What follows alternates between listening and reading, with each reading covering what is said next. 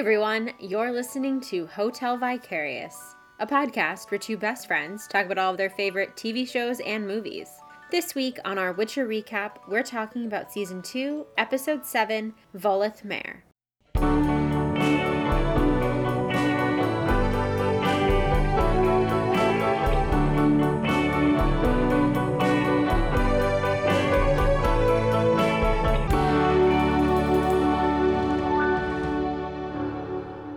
Daria. Hi, Jenny. How are you doing? I'm all right. You know, I'm getting through the week. How about you? I am good. We made it through the 5 months of January. Yeah. What a long year it's been. What a long year. Yeah. Like, I don't understand how it took so long to get here. Cannot believe that we are expected to go through this 11 more times. It's true. Time is moving weird in season 3. I was gonna say, I think this is what happens when, like, your body starts to adjust to a pandemic. Right. Like, this is it now. This is sort of what life is. Right, exactly. This is the plague times. But, yeah, I'm good, mostly. It hasn't snowed again, so I think you're not buried under 4.5 feet of snow currently? No, I still am, but my driveway is clear. There is still at least 4.5 feet of snow. Like, I went out into the backyard yesterday to fill my bird feeders, and I sunk down into the snow, and it went above my boots. Like, it went into my boots, like, which it was fine. Like, I was out there for like 2 seconds. It wasn't like it was, but it, like, that's how high it was. It was almost to my knees in the backyard. In the front yard, there's like the snow banks, like, on either side of our driveway are like 6-7 feet high. Or it feels like that. There's like a specific kind of betrayal when you're trudging through the snow and snow gets in your shoes and, like, your ankles are cold. It's like maybe the worst thing to ever happen to you in the entire world. You're like, excuse me, I bundled. What is this? That is true. However, I don't know about you, but, like, there's a very specific period of time in my life from, like, maybe age 19 to, like, 27 when I just could not physically bring myself to buy boots that kept my feet warm. Because they were not nice looking. Oh, sure. Yeah. That was so. Yeah. Yeah.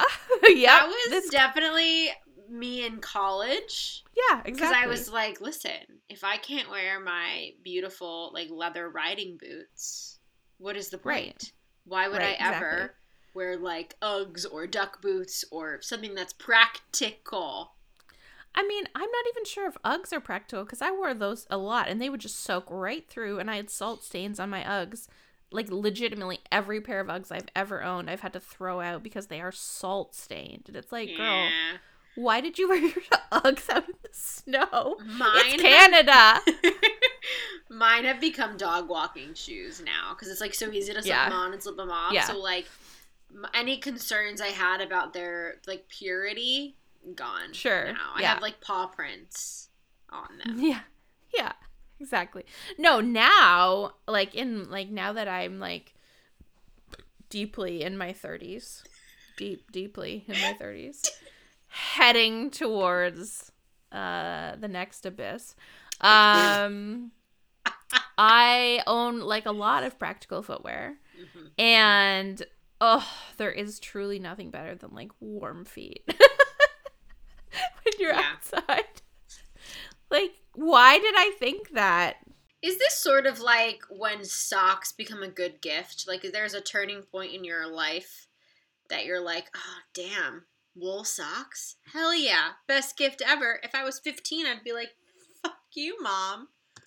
I don't want these. I think there was a conversation a couple of years ago between me and our mutual friend Caitlin where we had, like, a really exciting day where I found, like, these thick cottage socks at Costco that we could wear with Birkenstocks. Oh, yes. And it was like the best day ever. And I was like, who are we? Who are we? If I go into a store that has like one of those walls of like the fancy, thick wool hiking socks, I'm walking out with at least 3 pairs. I don't care. Yeah. They don't fit into any of my shoes except for maybe my Docs. And like I love them. Yeah. Give me a big fuzzy sock any day. It's true. I will say though, in terms of like pandemic living and plague living, like I don't wear shoes ever. I only wear shoes to go. Like I am like barefoot almost all of the time. Like any foot problems I had because I was in heels all the time have like disappeared. They're gone.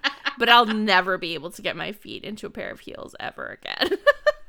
Oh, I know. I just don't know how I will be able to do it.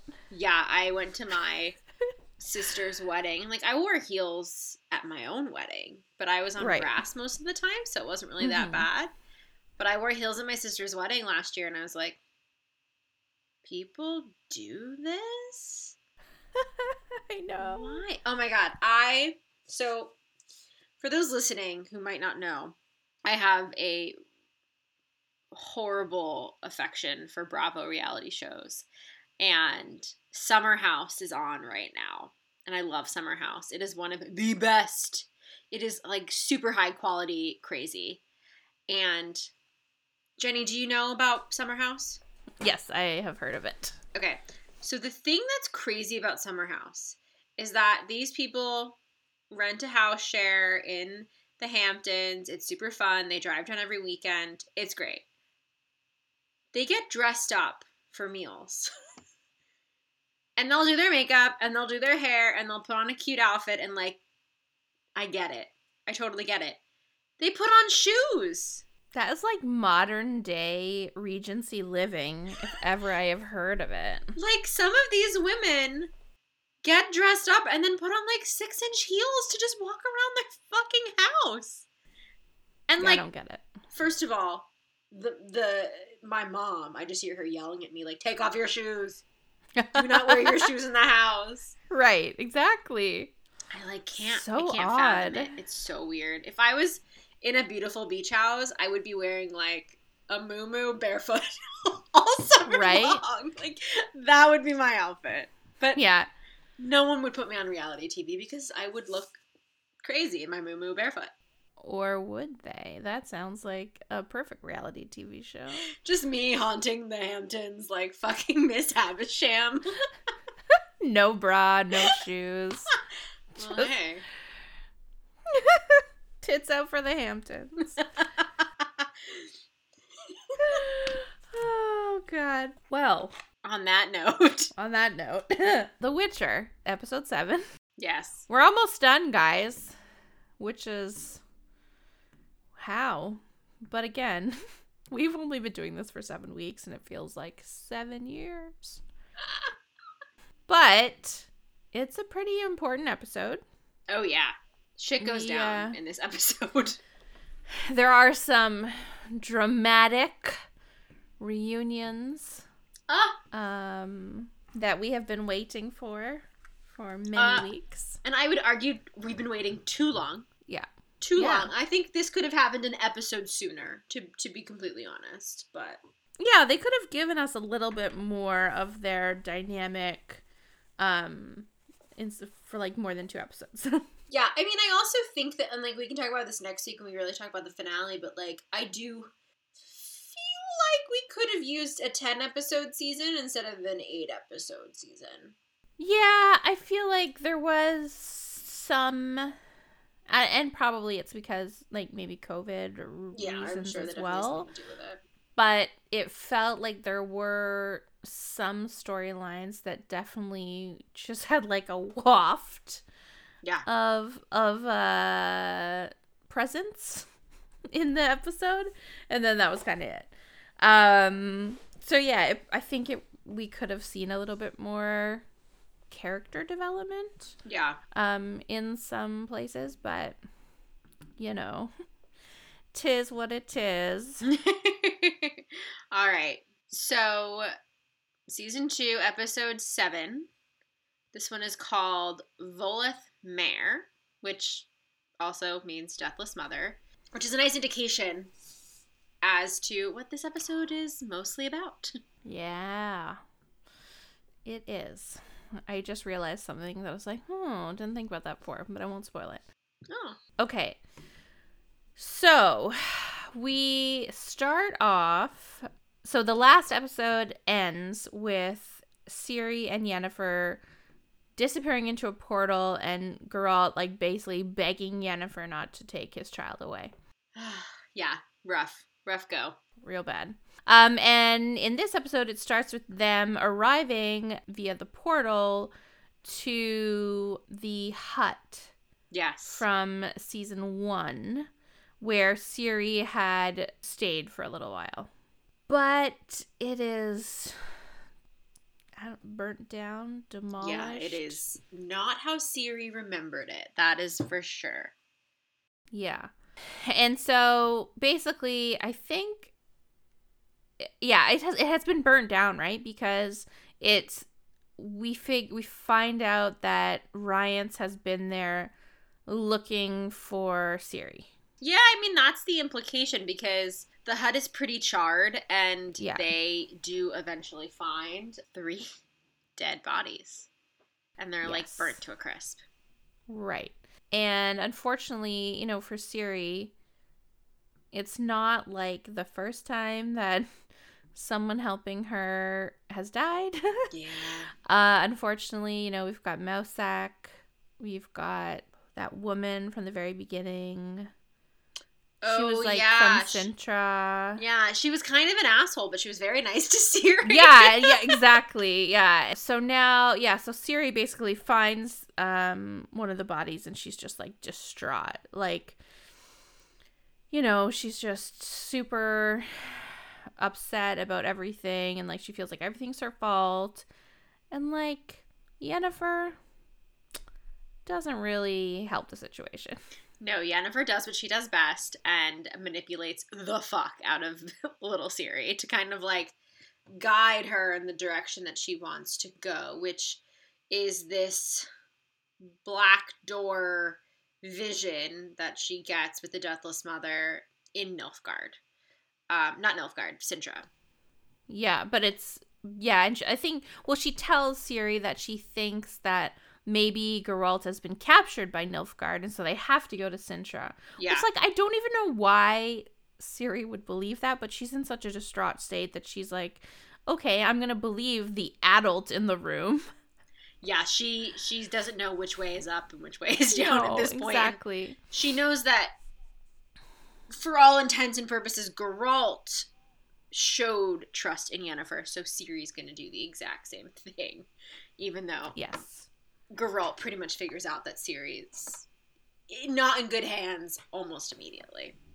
Right, exactly. So Ciri and Yennefer are sort of like on their way to Sintra, to meet Geralt or find him, rescue him, whatever. And they come across like a river, and there's like the bridge is collapsed, broken apart or whatever. And Ciri... This is when Yennefer teaches Ciri, like, how to harness some of her chaos, right?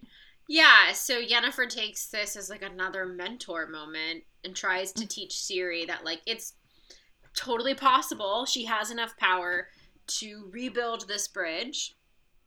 She just has to, like, focus. And Ciri probably does have the power to do it, but doesn't really have the focus right now, and... She starts to bleed from her eyes, which is, like, gross, but also my favorite trope for witches who use too much power is when they start to bleed from, like, their nose, their eyes, whatever. Right. I don't know why I love it so much, but I love it so much. Right, exactly. Yeah, it's just, like, something about magic in the capillaries Makes your of the brain bleed a little bit. Yeah.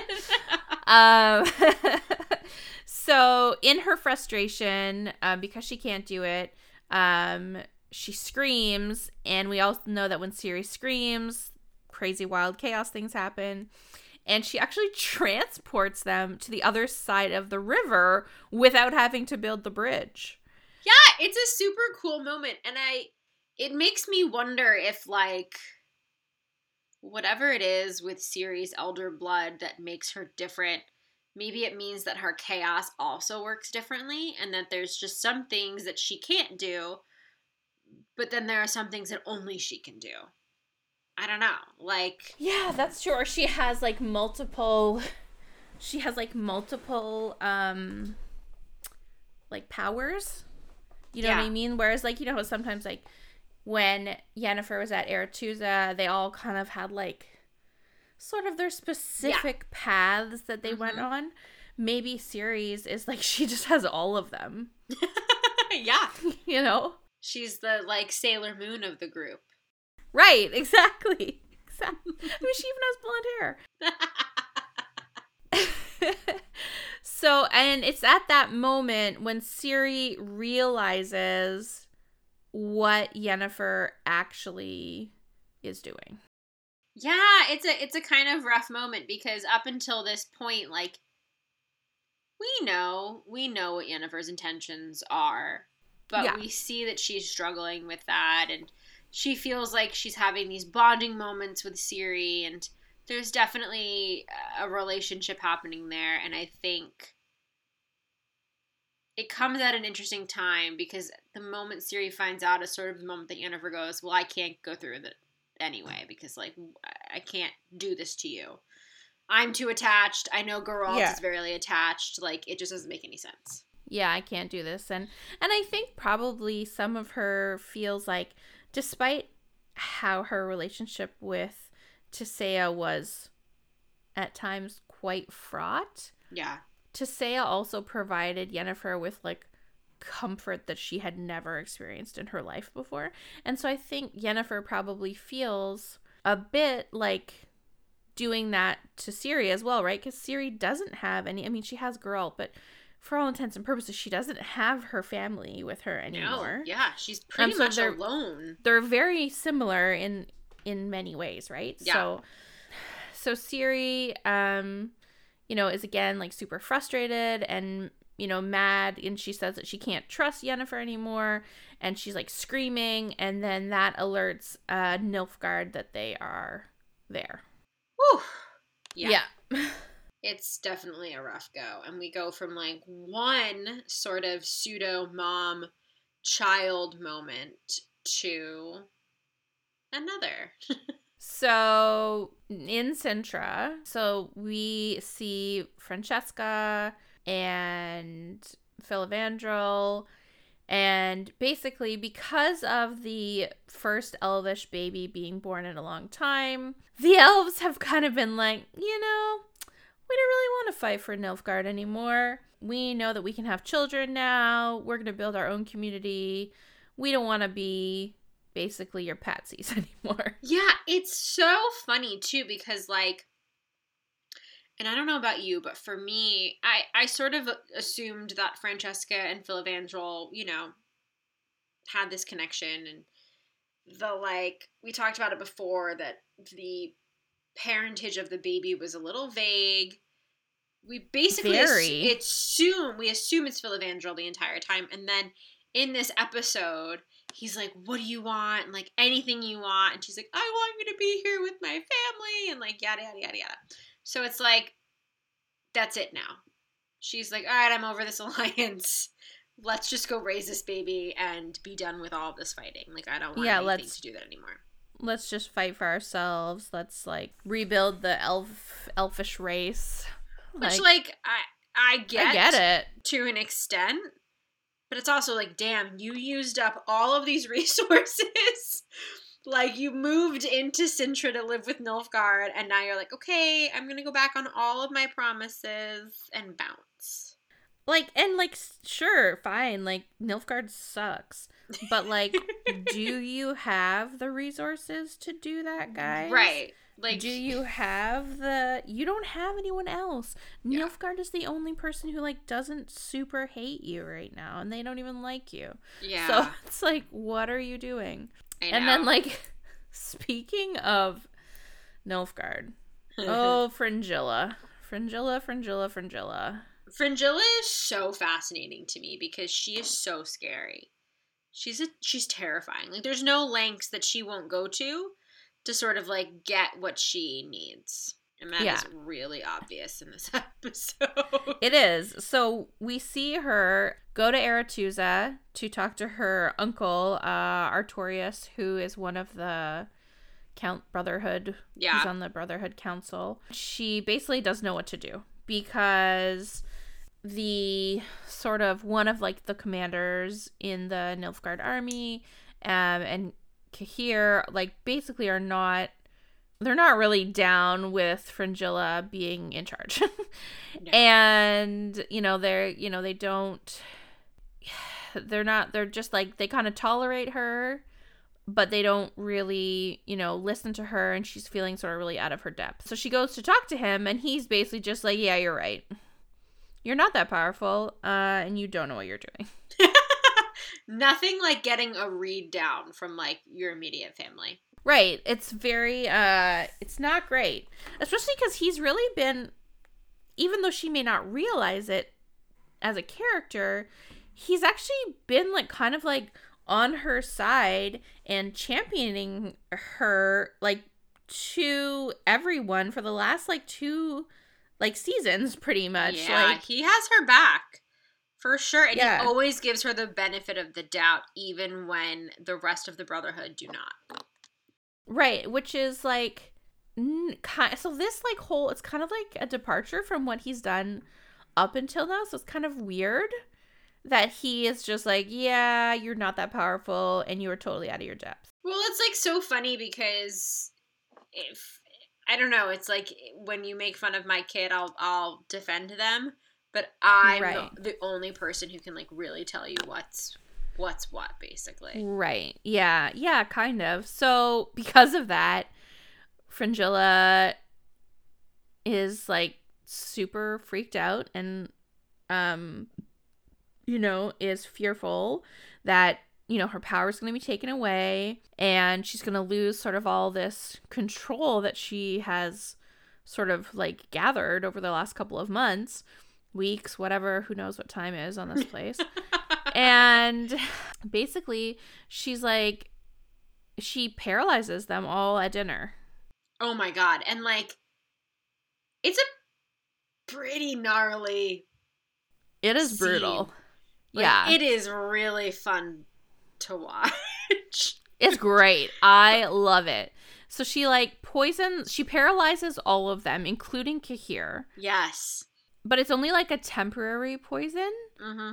Just to kind of like subdue them. So they're not dead. Like they're conscious. Oh yeah. But they can't move. And basically she kills every single one of them except Cahir. Yeah. Because deep down inside they're bros, but right. And she does kind of blackmail him into being like, you need to tell Emperor Meir how great I am and how I'm I have everything under control and he needs to leave me in charge and and like Cahir doesn't really have a choice at that point because he's paralyzed and she's just slit the throats of every single other person at the table. Yeah. I mean, it's an amazing show of power, and it's like, I don't know, everything about the Nilfgaard storyline is sort of fascinating to me because we just know so little, right? Like, we haven't even seen Emperor Amir's face. Like, we know nothing about their, like, religion, and, like, so much of it is unclear that if she's going to these crazy sort of lengths to impress him, like, to me, it's like, okay, this is... Yeah, like, who is this guy? Yeah. He must be super important. Like, this is a big sort of thing that we haven't quite gotten down to yet, and I'm wondering, like, when the Nilfgaard conflict is going to become, like, central to the show, because... Yeah. It's the driving force of all of the conflict, because it puts Ciri in danger, so it's like, yes. When are we getting that? I want that. I want that now. Exactly. Yeah, so then, Daria, we get the moment you have been waiting so long for. And it's so stupid. Jaskier clearly got locked up after Yennefer basically abandons him to go to the Deathless Mother's hut. Jaskier's like boned. Like, he gets locked up, he's in jail, and he's just singing. He's in this like little 3-man a cappella group, but he's the actual only man in it. It's him and 2 mice. Oh god, I love it so much. Joey Beatty is so funny, and his comedic timing is perfection, and his voice is beautiful, and it's just this like, it's just so, I know, so funny. It's so I just funny wanted and so much more of Jaskier in this whole season. Well, because like, it's been, I really have liked this season so far. I think it's been really great. Me too, for sure. But Jaskier calls people out on their shit. He's sort of like the guiding, like, are you sure you want to do that voice? You know, Yeah, he's like the show. conscious. Yeah, and he's so funny doing it, and you need that levity. So, yeah, I feel like this season definitely suffered a little bit from just not having him in it as much. Mm-hmm. I agree. But I will say,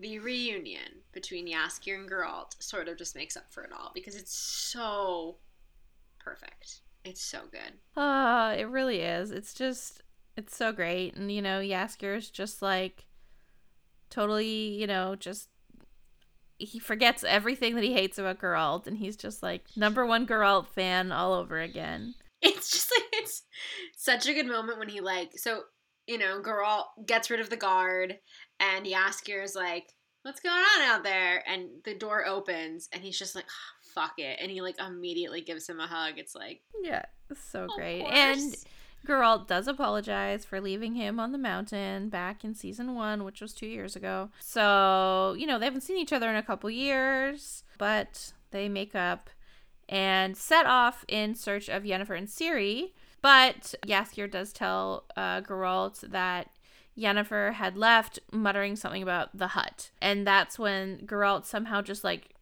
instantly knows they're talking about the Deathless Mother. yeah. So, I mean, you know, we can chalk it up to the fact that he's a Witcher and he's supposed to have this knowledge. So. Yeah. But yeah, it is very convenient that he immediately understands what's happening. Right. No, I was going to say, I just really appreciate the entire conversation taking place while Jaskier is bathing in the river. I know, it's so great. It's so good. It's a nice little, like, turntabled moment, you know, between... I know, considering we got no baths. no bathing scenes at all. I mean, come on, guys. Geralt was wearing far too many clothes this season. Far Honestly. too many. But, like, you know what? He has a newborn. You know what? I didn't shower much when I had a newborn, so I get it. I understand. Annie. Where is the lie? No, Where is the lie? That's fair. It's very fair. Oh, God. But we do get a little bit of backstory, right? You can thank Geralt for being a walking, talking, like, encyclopedia about the world. That the Deathless Mother has been on the continent since what they're calling the Conjunction. And, like, yes. Forgive me and my tiny little brain, but I don't think they talked about this a lot in season 1. And so we've been slowly learning about the Conjunction this season. Right. Yeah. And so we know that she's technically not from this world. She's from another world. Right. And that she's been locked away in this hut. And that she feeds off of people's, like, sadness. Like, their despair. Right. Yes. Yeah. Ugh, yeah. So, and the Conjunction was a long time ago. So she's very old and very dangerous. So after Jaskier's bath, they are heading to Sintra, and they meet up with another old friend, or friends, I should say. They happen upon the band of dwarves who had been with them on the mission for the dragons on the mountain.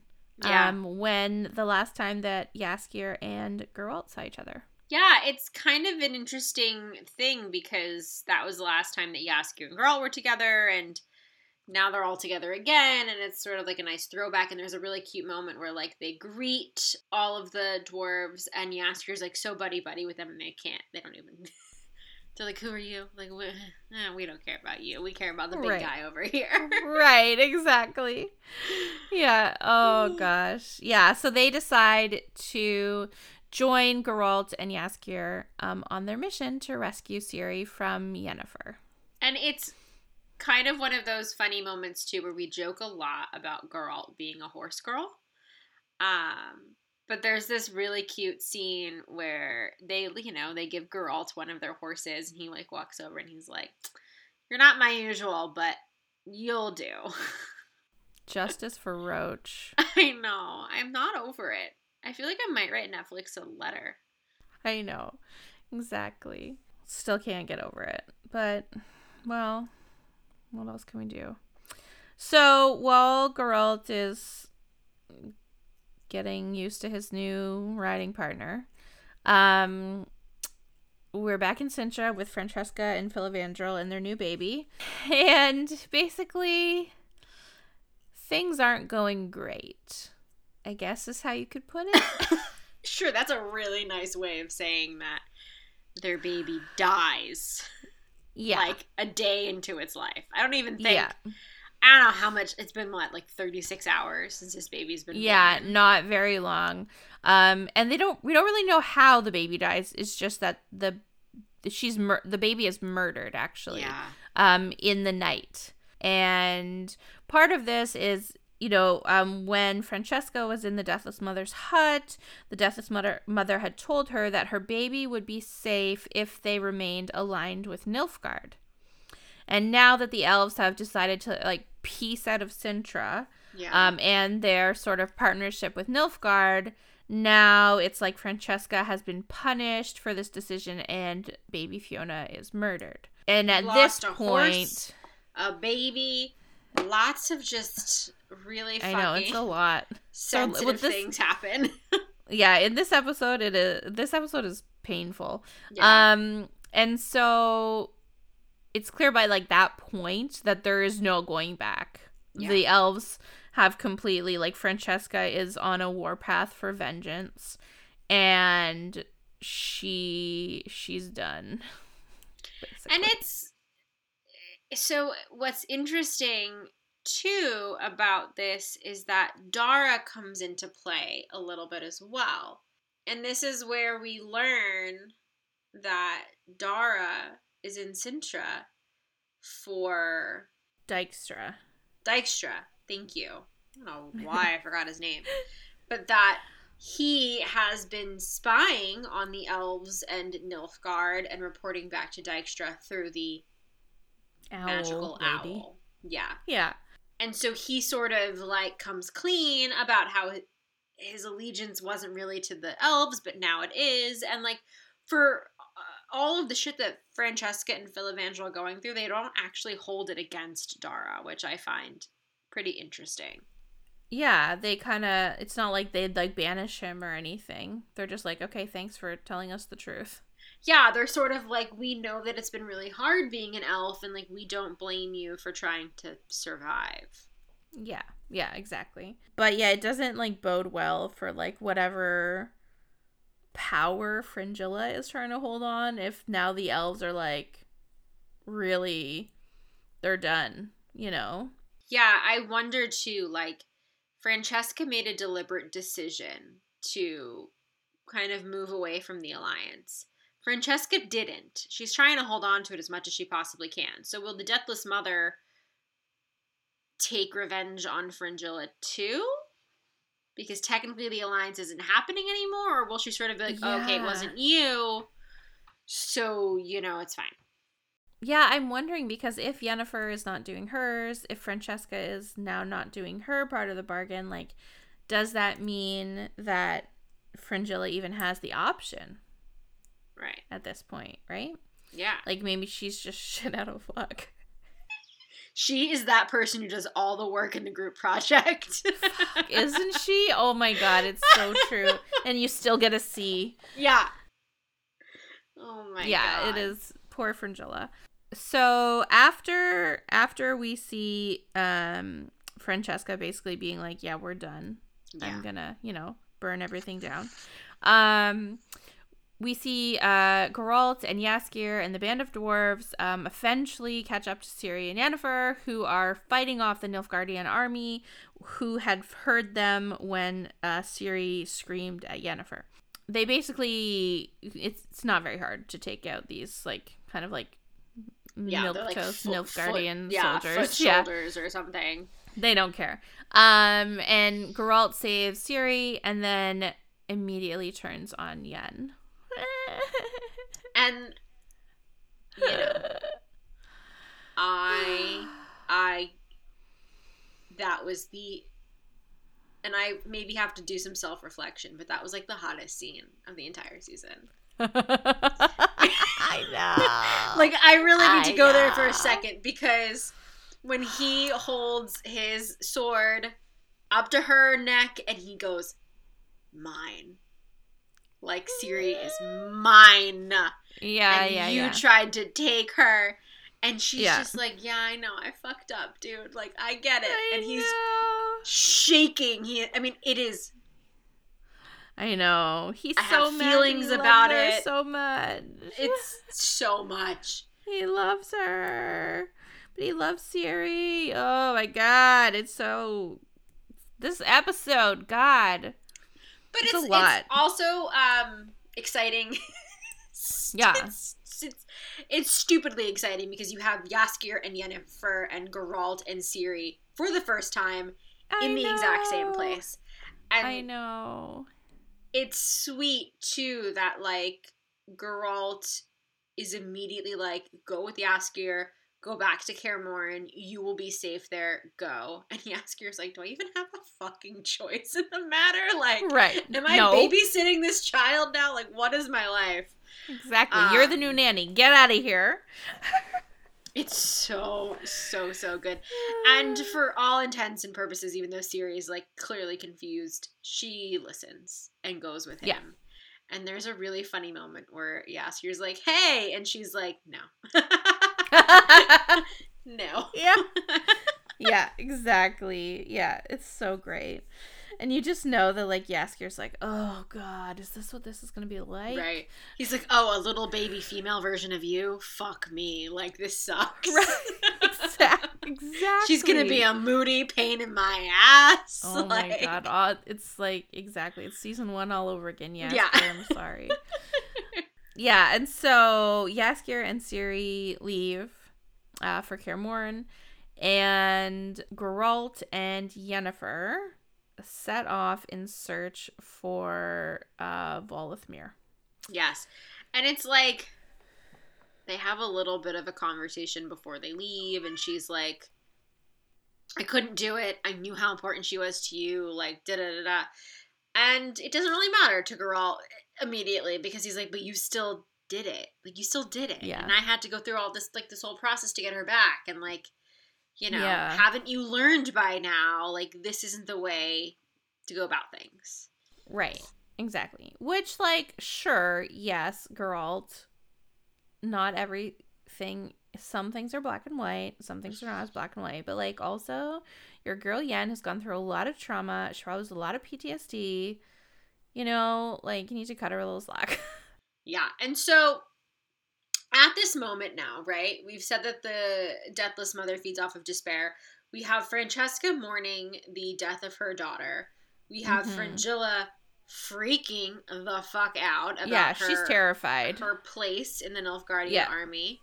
Yep. We have Ciri, who is, like, real confused and messed up. And we have Yennefer, who's feeling massive amounts of guilt and desperation. Yep. And so, although they get to the hut, they are way too late, because the deathless mother has consumed so much of their despair that she is like, boom, gone, free as a bird, ready to, like, wreak some fucking havoc. Yeah, exactly.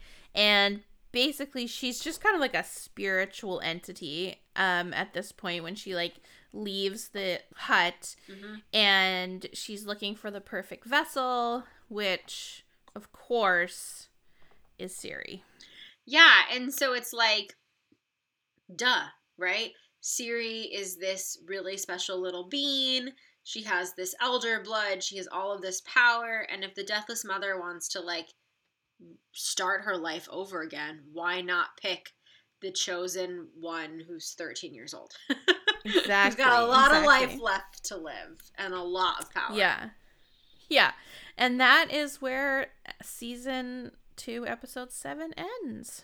It's a really beautiful scene, too. Like, we've talked before about how the budget increases have been really obvious, but just that shot of them riding through the forest with Siri in front, and you see the, like, glittery green.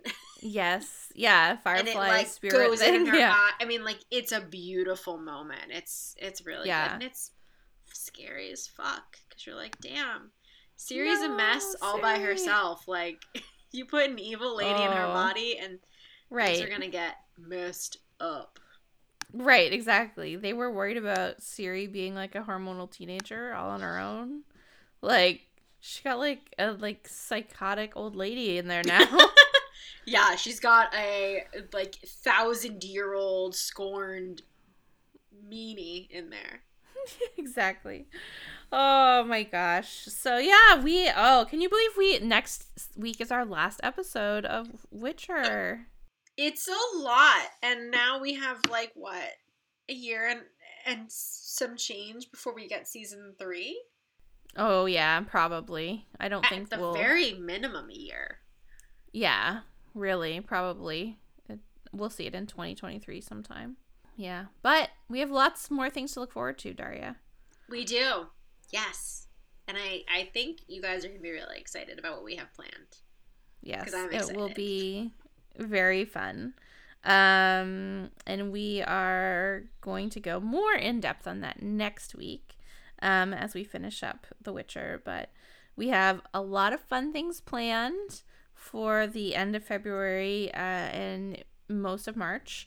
So make sure you tune in next week to hear all about that. But Daria, is there anything that you just like can't stop thinking about right now? Yes. As I rapidly flitter through all of my obsessions in media, I started watching Yellow Jackets, and I didn't stop watching Yellow Jackets until there was no more Yellow Jackets to watch.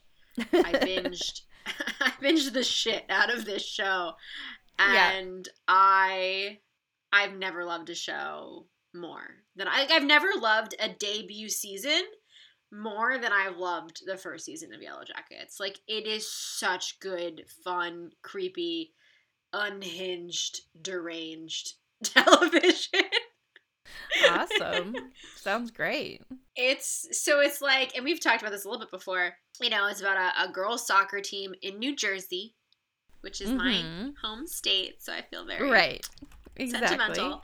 Yeah. It's set in the 90s, and it's about this soccer team. They win state, and that means they're going on to nationals, and it's like this really big deal.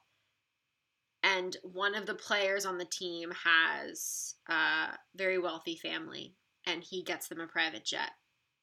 And that private jet crashes and happens to land in the middle of some Canadian mountain wilderness. It is cold. It is desolate. Yep. It is like, Lord of the Flies, but with teenage girls. Oh, man. Yeah. Yikes. And it's scary enough on its own, but there's, like, a very deliberate, like, view. Like, you're seeing everything as if it's, like, a horror movie. Like, even the most basic of scenes has something really weird about it. Like, it could just be someone standing in a doorway, and you hear, like, boom, boom, boom. And you hear, like, Oh, like, yeah.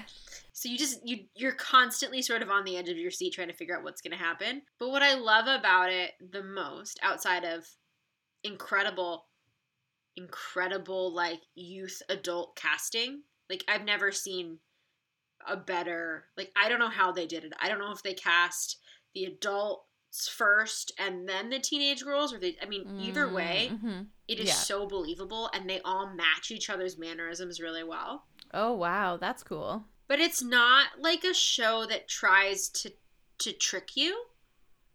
Oh, okay. Like, it's a little twisty and it's a little thrillery, but like, it doesn't feel like Lost or American Horror Story, where shit's just happening to happen. Right. Like, yeah. there are little seeds dropped the entire time, and so you feel really good when you get to the end, and you're like, oh, of course, like that's exactly what was supposed to happen. Yeah. I love storytelling like that. Succession is a lot like that too, where like, yeah, something big happens, and then you get an hour where you're like, oh, well, episode 3 and 4 and 7 and 10 all alluded to that, and like, yeah, it's kind of like a really sort of nice like vindication that you were like, you got it. You were kind of in on the joke almost. Yeah, because you're invested, and you're you know, you're trying to like put the pieces together, and it feels good when you can put the pieces together and they fit. You could say you're like living vicariously through the characters. Yeah. I love it. It's like really great. The soundtrack is amazing. I desperately need you to watch this show. I know. It is on my list. We just finished watching part 1 of Ozark, which is like the first 7 episodes. And then the second part, I think, is coming sometime this year. I'm not sure when. So we just finished that the other night, and we are just catching up on the Boba Fett show. We were a couple of episodes behind, I think. So I think we're caught up now. So yeah, so we have some free time, so now we can start Yellow Jackets. I think it's a show that my husband will like too. So because he's kind of like into like kind of like thriller horror kind of movies, so I think he will enjoy it. So yeah, I'm looking forward to it. Yeah, I think you're gonna love it. I think you're going to love it. Oh my god! Even though I don't love horror, but like I also said that, and then I absolutely loved Midnight Mass. So well, and it's funny because it's not that scary, you know?